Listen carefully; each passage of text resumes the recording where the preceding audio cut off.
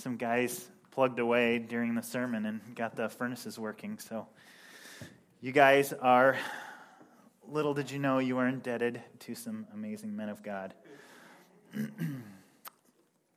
So I went out yesterday and went to a new barber. I got my hair cut yesterday. Do I look good? I told him not to touch the beard. I'm finishing strong for No Shave November, gearing up for Don't Shave December. So anyway, my normal barber was closed, and since Sarah wasn't going to let me back in the house without getting a haircut, I had to go to a new barber, and found this barber shop, and it was a cool little barber shop. Walked in, guys cutting hair, busy place. They had a lot. I think they had 8 chairs set up, which is a lot for a barber. They had the Ohio State-Michigan football game on. Sorry, Michigan fans. Can we just pray a second for the Michigan fans in this room? I'm just kidding, sort of. Yeah, and those barbers, man, they were cutting hair without even watching the hair. I mean, they were watching the game. I don't know how they were cutting hair, but the haircuts look good. These guys are professionals. So anyway, I sit down and have a seat, and got talking to these guys, and 3 of them are Catholic guys that go down to the Mount Carmel, which is on Lewis down here. And the other guy, he's a young guy going to college studying graphic design, just a bright lad. And we got talking about faith and going back and forth, just sharing stuff. He found out I was a pastor, so he gave me like the full treatment, trimmed my eyebrows. I've never had that done before. That was kind of weird. I don't know, in a good way, I guess. Now they're not all poking out everywhere. I didn't know they needed to be trimmed before, but I do now.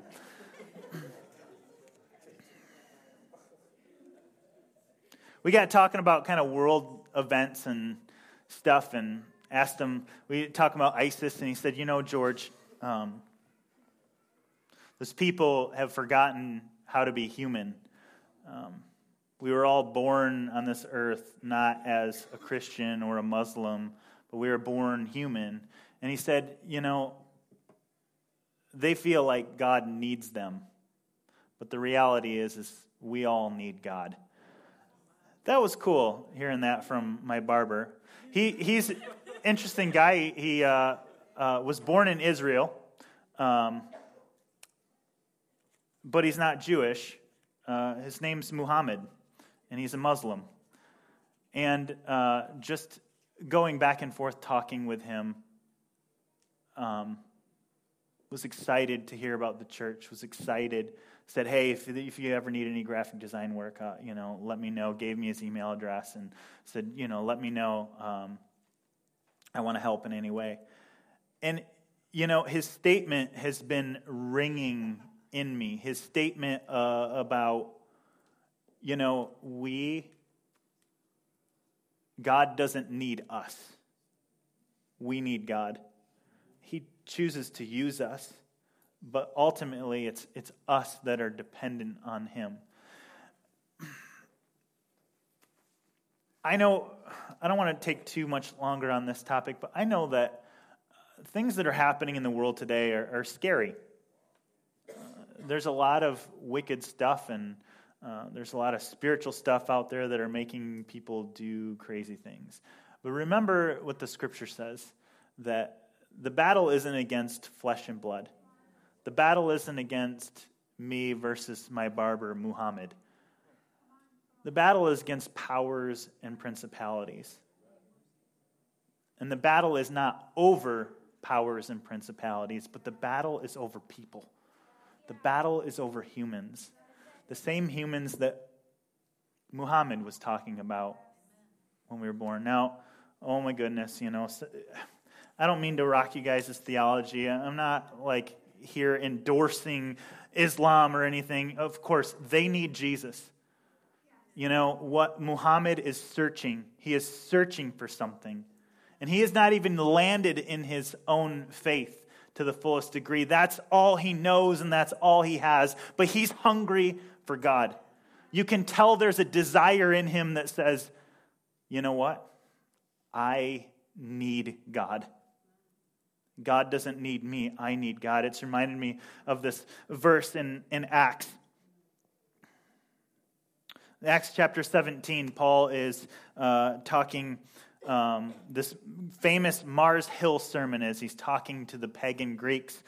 And he says, "The God who made the world and everything in it, being Lord of heaven and earth, does not live in temples made by man, nor is he served by human hands, as though he needs anything, since he himself gives all mankind life and breath and everything." I've been praying for our city. I've been praying over this territory. I've been praying over this place that includes this little barber shop that I went to. And I've been asking the Lord for the land. Before you amen too much, I want to let you know that the Lord has been working in me in the way that I pray. And how I used to pray is I've been praying against abortion clinics and strip clubs, and I've been praying against poverty, and I've been asking the Lord to bring business and industry into Toledo to make this place a prosperous place. I've been praying in my neighborhoods. For years I've done prayer walks in my neighborhood saying, God, bring healing to the families. And the Lord has been slowly and gently changing the way that I pray. And it's gone from praying for the blessing or praying against the curse or the products of the curse, and more about praying for the people Muhammad was talking about, the humans, the people. As many of you know, I have been just gripped with this vision. If you're not familiar with this, I'll tell you today in a really short story. Back in November or January and February, we had just a real encounter corporately with the presence of God, and we were meeting almost every night. And one of the things as that wrapped out, that one of the things that remained as that season came to the end is this hunger and this desire to see every single person in Greater Toledo saved. 500,000 is our target number, and that 500,000 isn't a number. Those are people. 500,000 people, and that includes my friend Muhammad. And yesterday, for the first time, I would say, as I sat in that barber chair, a face sort of emerged out of this number, out of this grand picture, this idea. And it's this young 28-year-old college student, immigrated here from Israel, here not to blow things up, here to make a better life for himself, but ultimately is searching for God. And you know what? I believe he's come to the right city.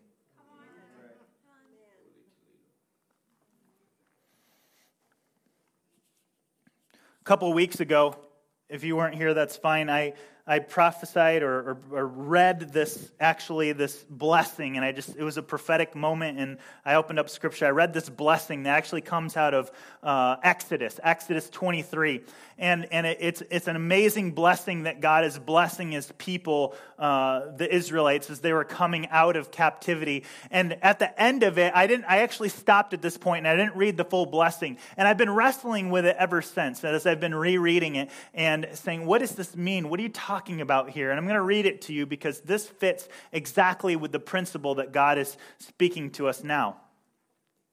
And he says, I will not, chapter 23, verse 29, if you're in your Bibles at all. He's talking to this nomadic people, right? They just left out of Egypt. They have no land. He's speaking to a nomadic people. He says, I will not drive them out before you in 1 year. Notice, I will not. I'm not going to drive them out. It's not going to be a 1 year ahead of time thing. I am not going to drive them out before you in 1 year, lest the land become desolate and the wild beasts multiply against you. Little by little, I will drive them out before you, until you have increased and possessed the land.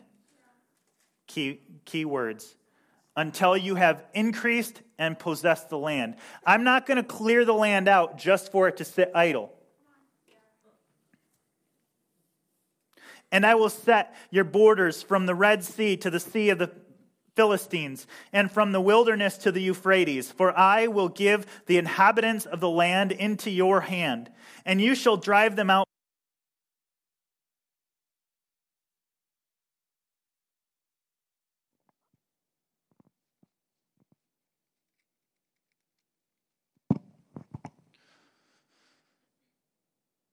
You shall make no covenant with them and their gods, and they shall not dwell in your land, lest they make you sin against me.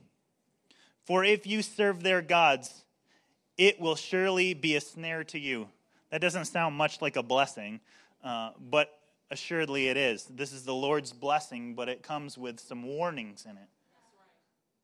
He's saying two things. He's saying, I'm not pushing them out before you're ready. And when that does happen, when you take the land, you are to preserve the land. You are to be pure and holy. God will not simply drive out the demonic inhabitants of the land because there simply will not be a holy occupation to inhabit it. I've seen this firsthand. I remember maybe 6-7 years ago, the Platinum Showgirls across the street burned down. And I remember in my heart, I'm just being honest with you, I remember in my heart kind of getting a little excited. I'm like, yeah, praise God. And what happened? They built an even bigger and better one. I remember when I live near Sylvania Avenue, and there's this Westwood Theater. And for years and years and years, decades, it had been an adult film place. Basically porn, a porn shop, a porn theater. And I remember several years back it closing down. And I remember getting excited, like, finally. God, I'd been praying that this would leave our neighborhood and it'd be shut down. And it was shut down. You know what? It takes 12 months for a grandfather clause, if it's not occupied, for that grandfather clause to be dissolved, because you're not allowed to have just porn theaters in neighborhoods. Okay, but this place had been around before there had been codes saying you can't have that. And 11 months into it, guess what happens? They opened one up. Even worse than the one before. And when I mean worse, I mean way worse than before. There's some principles here. There's some principles that we need to understand. And Jesus articulates this in Luke chapter 11. He says, when the unclean spirit has gone out of a person, it passes through the waterless places seeking rest and finds none. It says, I will return to my house from which I came. And when it comes, it finds the house swept and put in order, and then it goes and it brings 7 other ugly, nasty, evil, this is the amplified version, spirits, more ugly, evil, nasty than itself, and they enter and dwell there. And the last state of the person is worse than the first. There is a principle here. God spoke to Moses, talking the principle of the land. I'm not going to push it out before there's a holy occupants that can occupy it. And he speaks it about people. We can't push out the evil until there's something holy to take its place. We see this on a national level, or on an international level all the time. We take out Hosni Mubarak out of Egypt, and what comes in place? Muslim Brotherhood, even worse than before. But we're all about democracy, right? So they can vote, and they voted someone really bad into office. So the army revolts, and now they're back under dictatorship. Wow, even worse than before. The same reason that they revolted, to kick dictatorship out. And that's what they got. Why? because there wasn't something holy to occupy the land. We can go on and on with world history in that. I mean, example after example. Guess what? The only example of that not taking place? The United States. Why? Because there was a holy occupancy that took place when we said we're done with English rule. We're taking our stance from God. We want to be a people of covenant with God. I don't preach much about history of the United States, so there's one for you.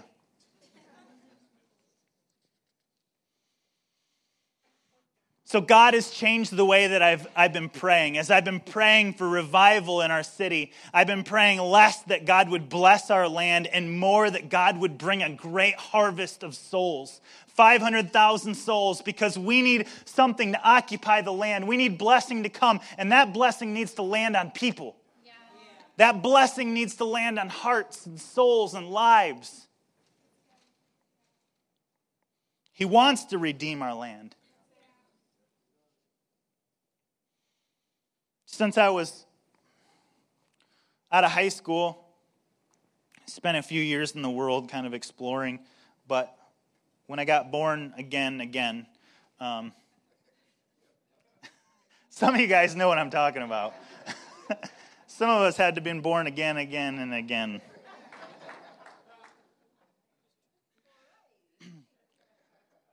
I've always had this fascination and this hunger to study and learn about past revivals. And I remember even with my first computer, the first time I get this thing plugged into the internet, and I'm searching on happened to be my favorite revival. It still is my favorite revival in world history, and it's the Welsh revival. Is anyone in this room familiar with the Welsh revival? Got a few people in here that are.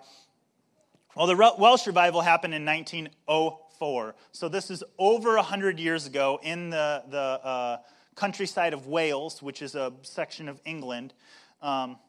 They had this revival, this widespread revival across the land. And I'm going to read you the effects of the revival. As revival fire spread across Wales in the late 1904 and early 1905, although no official records were kept of the actual number converted, 150,000 is a conservative estimate during the first 6 months. People's lives were transformed by the thousands. This was indeed a sovereign move of God's Holy Spirit. Whole communities were turned upside down and were radically changed from depravity to glorious goodness. The crime rate dropped, often to nothing. The police forces reported that they had little more to do than supervise the coming and going of people into the chapel prayer. While magistrates turned up at courts to discover no cases to be tried, the alcohol trade was disseminated as people were caught up more in what was happening in the local chapel than the local pub house and bars. Families experienced amazing revival. This is my favorite part. God, I just pray you would save every soul in Greater Toledo, God. I pray for the revival and the restoration of the family in our city. Families experienced amazing renewal. Where the money-earning husbands and fathers had wasted away the income and sowed discord, but now following the conversion to be followers of Jesus Christ, he not only provided correctly for his family needs, but was now with the family rather than wasting his time and wages in the bar. Men whose language had been filthy before learnt to talk purely. It is related that not only did the Kohlers put in a better day's work, but also that the pony pits. Okay, so let me just explain this. They would use horses to work. Okay, they'd be the working. But the only time production actually dropped during this time is when horses were involved, because the men's language were no longer cusses and angrily speaking at horses. That they were actually talking kindly and not using curse words. The horses didn't understand them. Other than that, yet still the work output increased. The dark tunnels underground in the mines echoed with sounds of prayer and hymns instead of oaths and nasty jokes and gossip. This is the byproduct of what happens when people have given themselves to godliness. When God has encountered a people and he's changed hearts. We can't pray for the byproduct without asking God first for the product.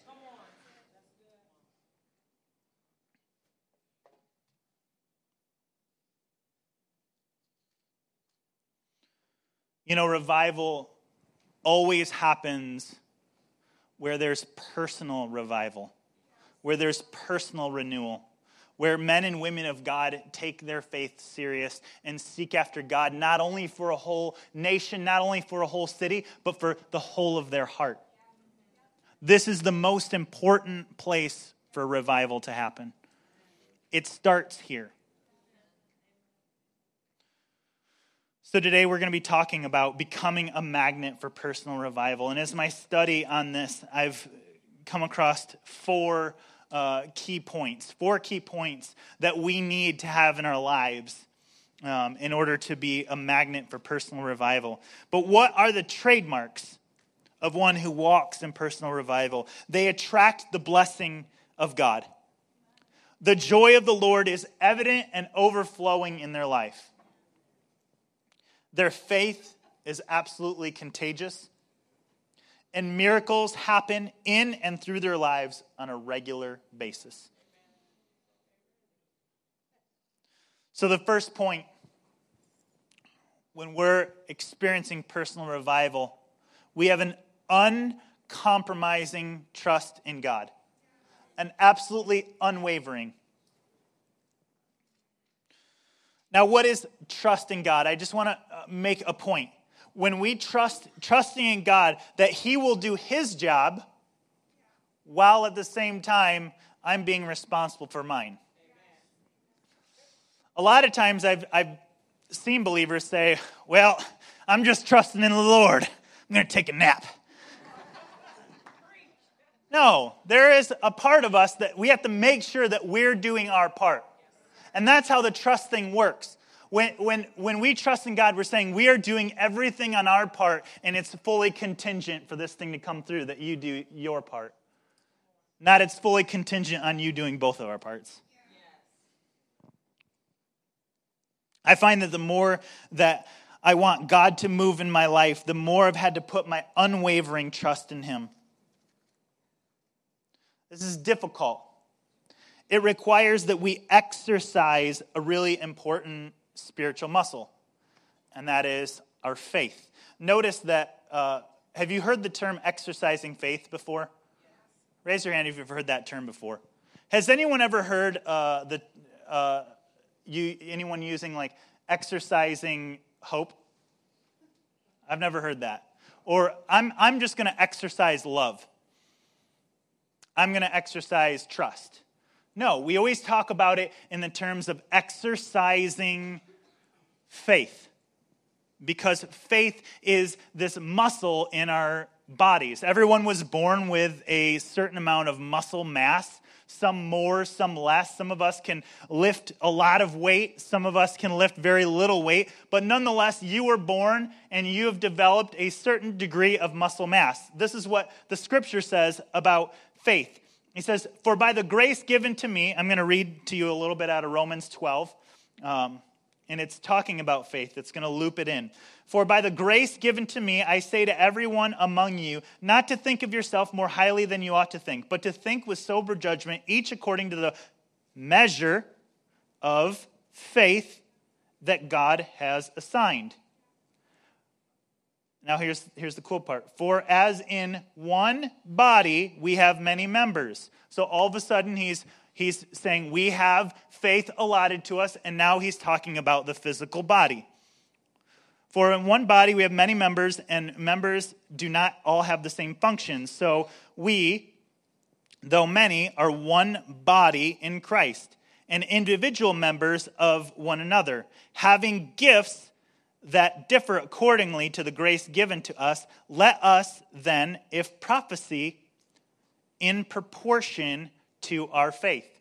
So if I'm going to prophesy, it requires me to take my portion of faith. How much of my faith? My full portion of faith. So if we can put a metric to faith, let's call my faith a 12. So it takes all 12 of my faith metrics to begin prophesying.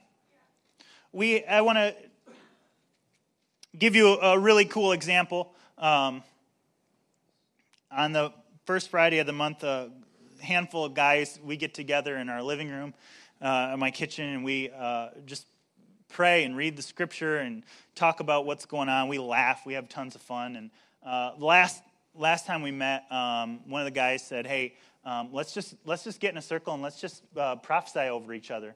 Okay. Now, people are on different kind of levels of their Christian faith. Some of them, this was very, easy thing. For some of them, this was a bit of a challenge. For a handful, they had never experienced that before, at least on I'm going to now give a prophetic word. And one guy, awesome young man, he's maturing in his faith, but he's still fresh and new and excited about the Lord. I said, "Hey, have you ever given a prophetic word before?" He said, "No." And every time we prayed and prophesied over a person, I'd turn and say, "Do you have a prophetic word?" He said, "No, I don't have one." Okay, next person, we kept, and I was one of the last to be prayed and prophesied over. And I said, "You are going to get a prophetic word." We talked about it. We said, "Hey, how does it work and how to do it?" And it's not something spooky or scary. Let me just say, hey, this idea of prophetic is really simple. I'll break it down for you. It's hearing God's voice and being able to articulate it. The Bible says that he's a good shepherd and the sheep know his voice. That he's talking about you and me. If you're a believer in Christ, do you know what? God is saying you have the ability to hear his voice. And in order to prophesy, it just means to speak it out. Just open your mouth and let what you've heard God say. So, we can demystify this, thing. So, anyway, so we're gathered around and they're praying for me and prophesying over me. And at the very end, I say, "Hey, what's your prophetic word for me?" And he said this one simple thing: in measure to his faith. And this was the awesome thing. That full measure of the faith, it functioned and it worked. And his prophetic word was vacation. Hallelujah. I receive it, Lord.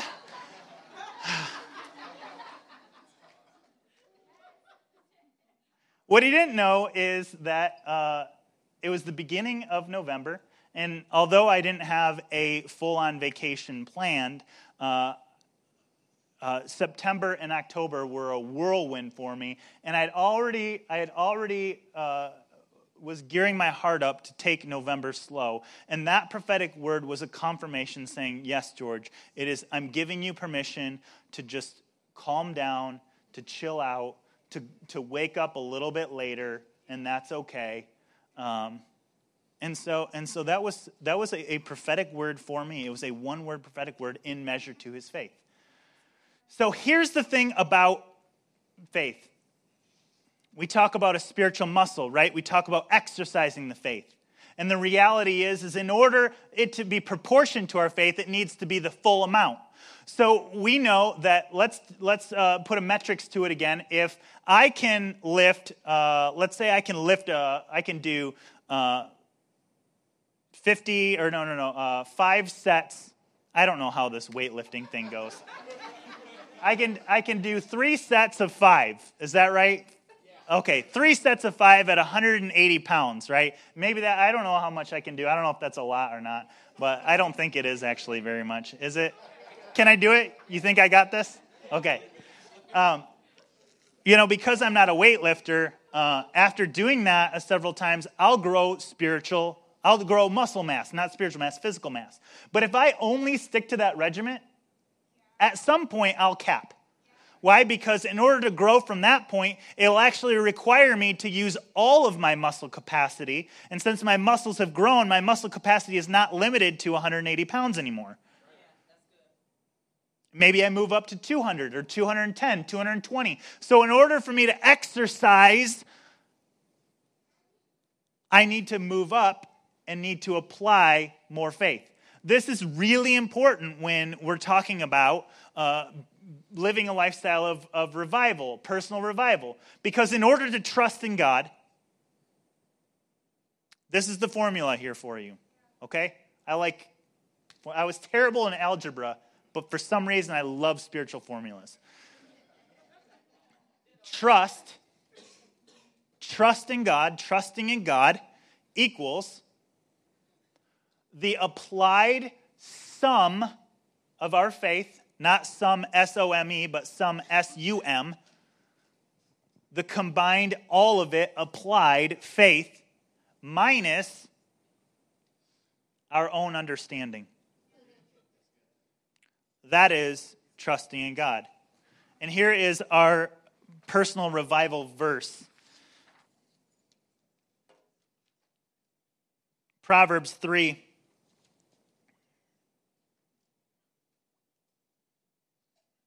Trust in the Lord with all your heart, and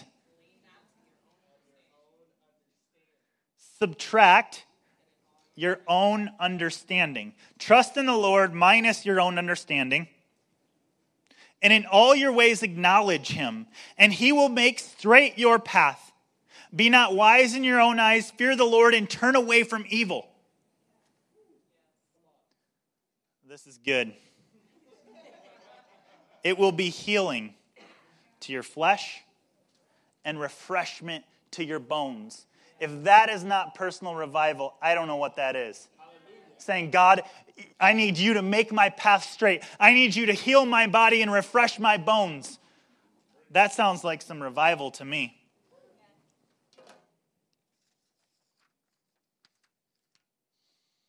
Okay, the second is, and I'm going to have to move really quick. A humble heart. In order to be a magnet for personal revival, this cannot happen. A revival movement across our land cannot happen without a people with a humble heart. We even know the famous revival verse, 2 Chronicles, what is it? 7:14?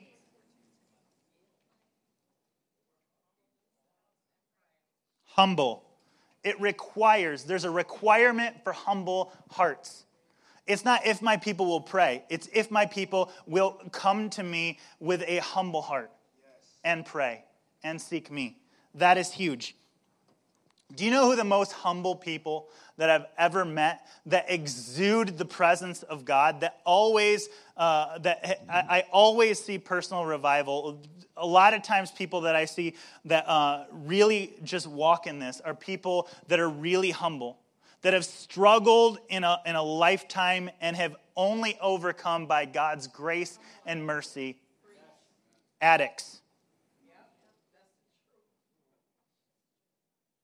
Addicts are those that walk in their recovery, those that walk, now I'm not talking about all addicts, I'm talking about those that are walking steadfast in their sobriety. Amen. Are some of the most humble people I know. In November of 1934, Bill Wilson, a struggling alcoholic, while lying in bed, depressed and despairing, he cried out, "I will do anything. Anything at all. If there is a God, let him show himself to me." Bill was an alcoholic. Earlier that day, a friend had come over to his house and tried to convince Bill to give his life, surrender his life to Jesus Christ. And after denying his friend and his friend leaves, he finds himself still broken in despair, saying, "Maybe God can hear me."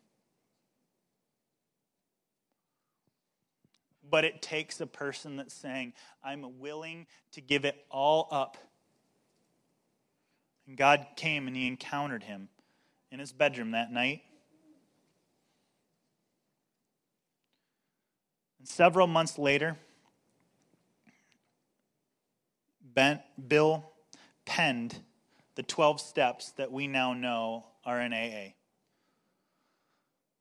Now, this isn't something that a preacher would normally preach on a Sunday morning, but I am going to preach to you the 12 steps.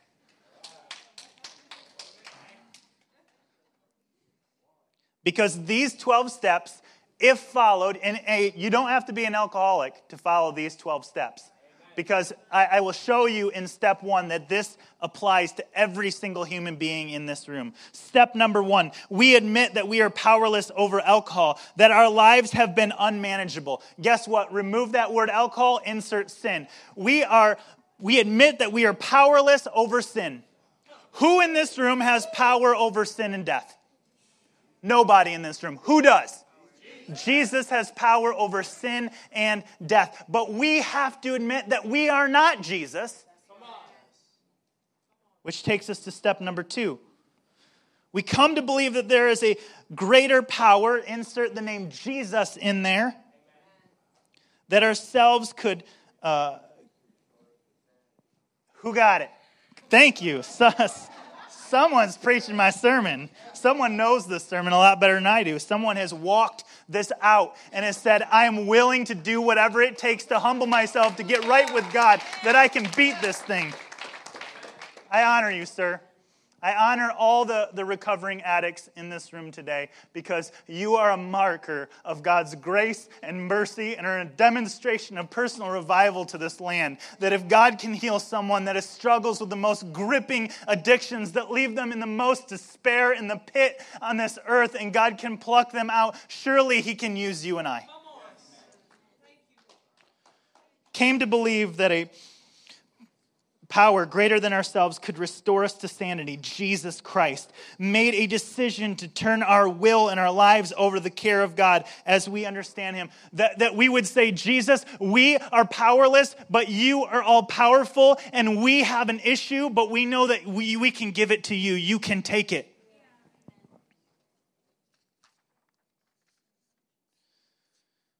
Made a searching and fearless moral inventory of ourselves. In step 5, admit to God, to ourselves, and to other human beings the exact nature of our wrongs.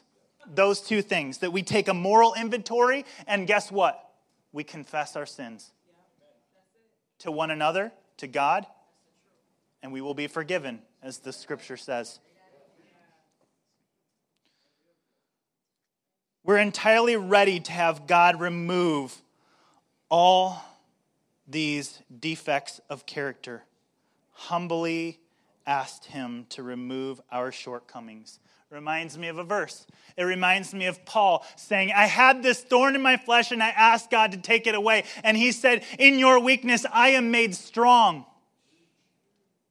In our shortcomings, we say, God, give us the power to overcome our shortcomings. And God says, I am your power that overcomes your shortcomings. Without me, your shortcomings remain. He doesn't remove us. He is the overriding circuit, leaving those in place and saying, hey, I remove these things from your life. You no longer need me.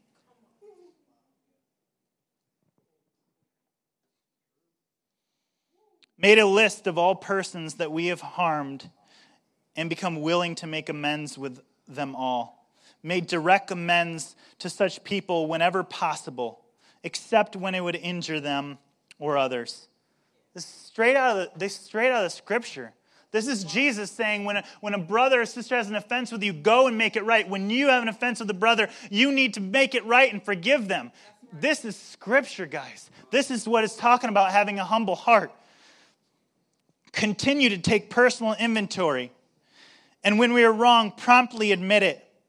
Sought through prayer and meditation to improve our consciousness, our conscious contact with God as we understand Him, praying only for knowledge of His will for us and the power to carry it out.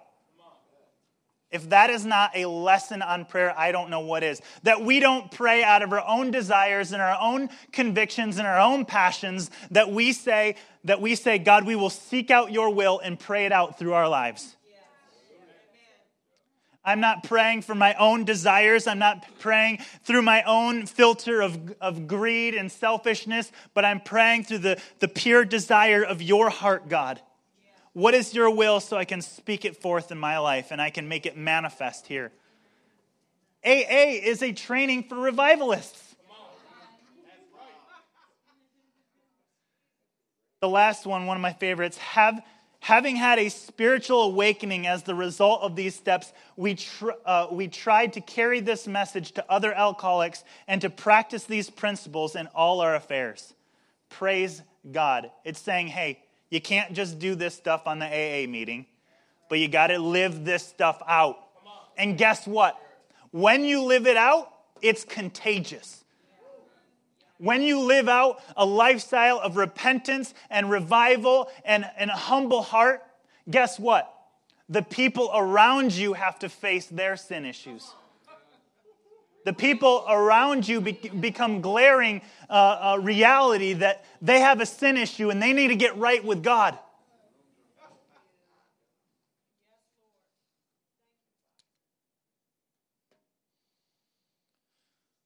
The third one, and I'm going to move through these next two even faster, being a lover of God. And I would say, City Light Church, that you guys are a really great example of being lovers of God.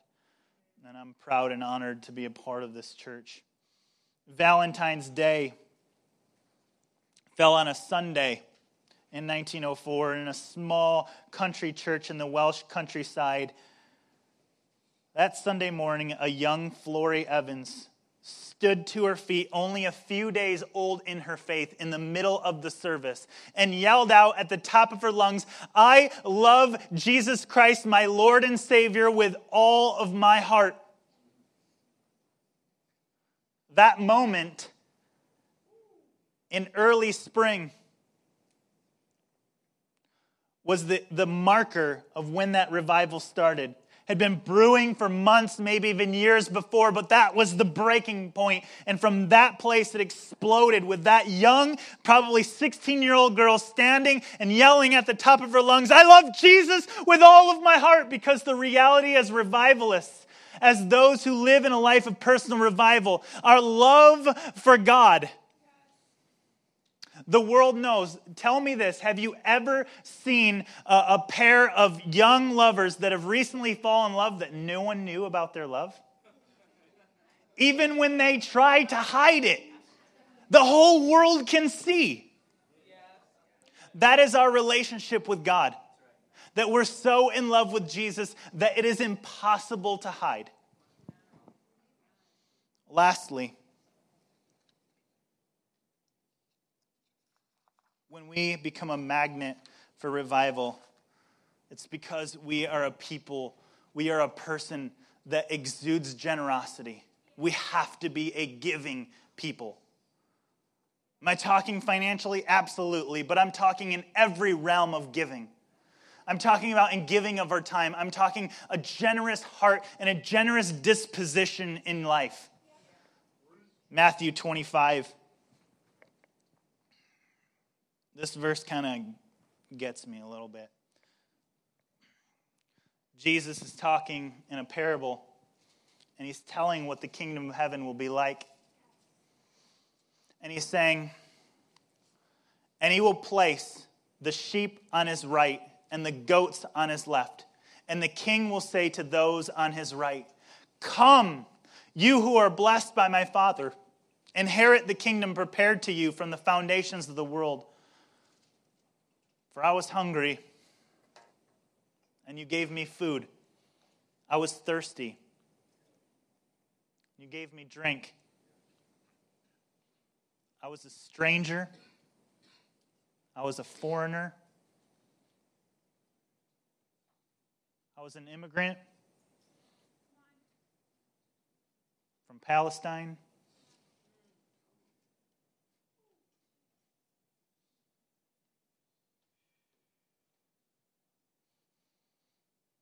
And you welcomed me. I was naked, and you clothed me. I was sick, and you visited me. I was in prison, and you came to me.' Then the righteous will answer, 'Lord, when did we see you hungry? When did we see you thirsty? When did we see you a stranger and welcomed you, or naked and clothed you? When did we see you sick or in prison and visited you?' And it says, and the king will answer, truly I say to you, as you did it to one of the least of these, my brothers, you did it to me. When we look into the faces of the desperate, of the needy, of the broken, of those that lack, and we become generous towards them, Jesus becomes manifested in that place. That is what he is saying. That's not me coming up with some bizarre theology. That is what Jesus is saying. When you've given unto the least of these, I am the one that received it at that point. I was there, that moment that you rolled down the car window and extended grace and mercy to a man who probably didn't deserve it.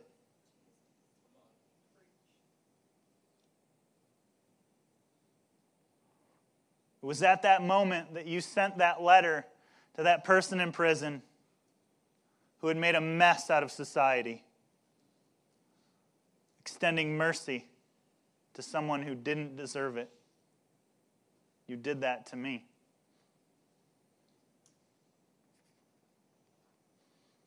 Generous people, they're some of the happiest people that I know.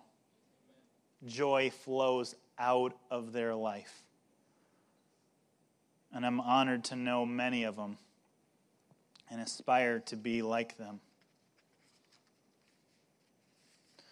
We want to be a people of revival. And revival for a city, for a nation, starts with us.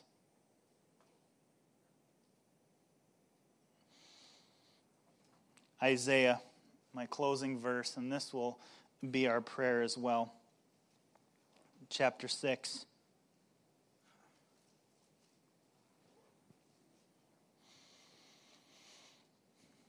I saw the Lord sitting upon a throne high and lifted up, and the train of his robe filled the temple, and the foundations of the threshold shook at his voice of him who calling, and the house was filled with smoke. And I said, woe is me, for I am lost. I am a man of unclean lips, and I dwell in the midst of a people of unclean lips. My eyes have seen the King, the Lord of hosts. And one of the seraphim, an angel, flew to me, having in his hand a burning coal that he'd taken with tongs from the altar. And he touched my lips and said, behold, this has touched your lips. Your guilt has taken away, and your sins atoned for. And I heard a voice of the Lord saying, whom shall I send? And whom will go for us? And in that place, fear gripping his body, being in a place he'd never seen before, but being sanctified by the Holy of Holies, yells out, bursting from his lips, here I am, send me. We are a people of unclean lips, coming from a city that's unclean. But with humble hearts we go before God, saying we are powerless over our sin, but we know one who can make us a new creation in Christ. God, this morning, this afternoon, as we close today, we hear your cry, your call, saying, I want to save a city. As in the days of Jonah, I want to save a city.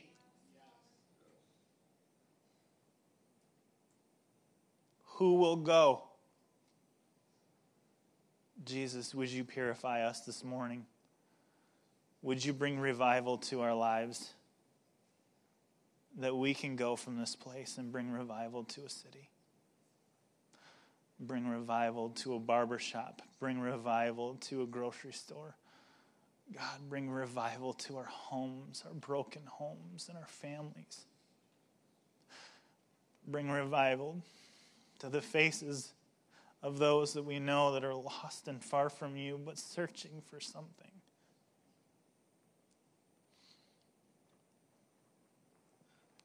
In Jesus' name we pray.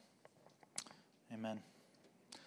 We'll be blessed, and we'll see you again next week.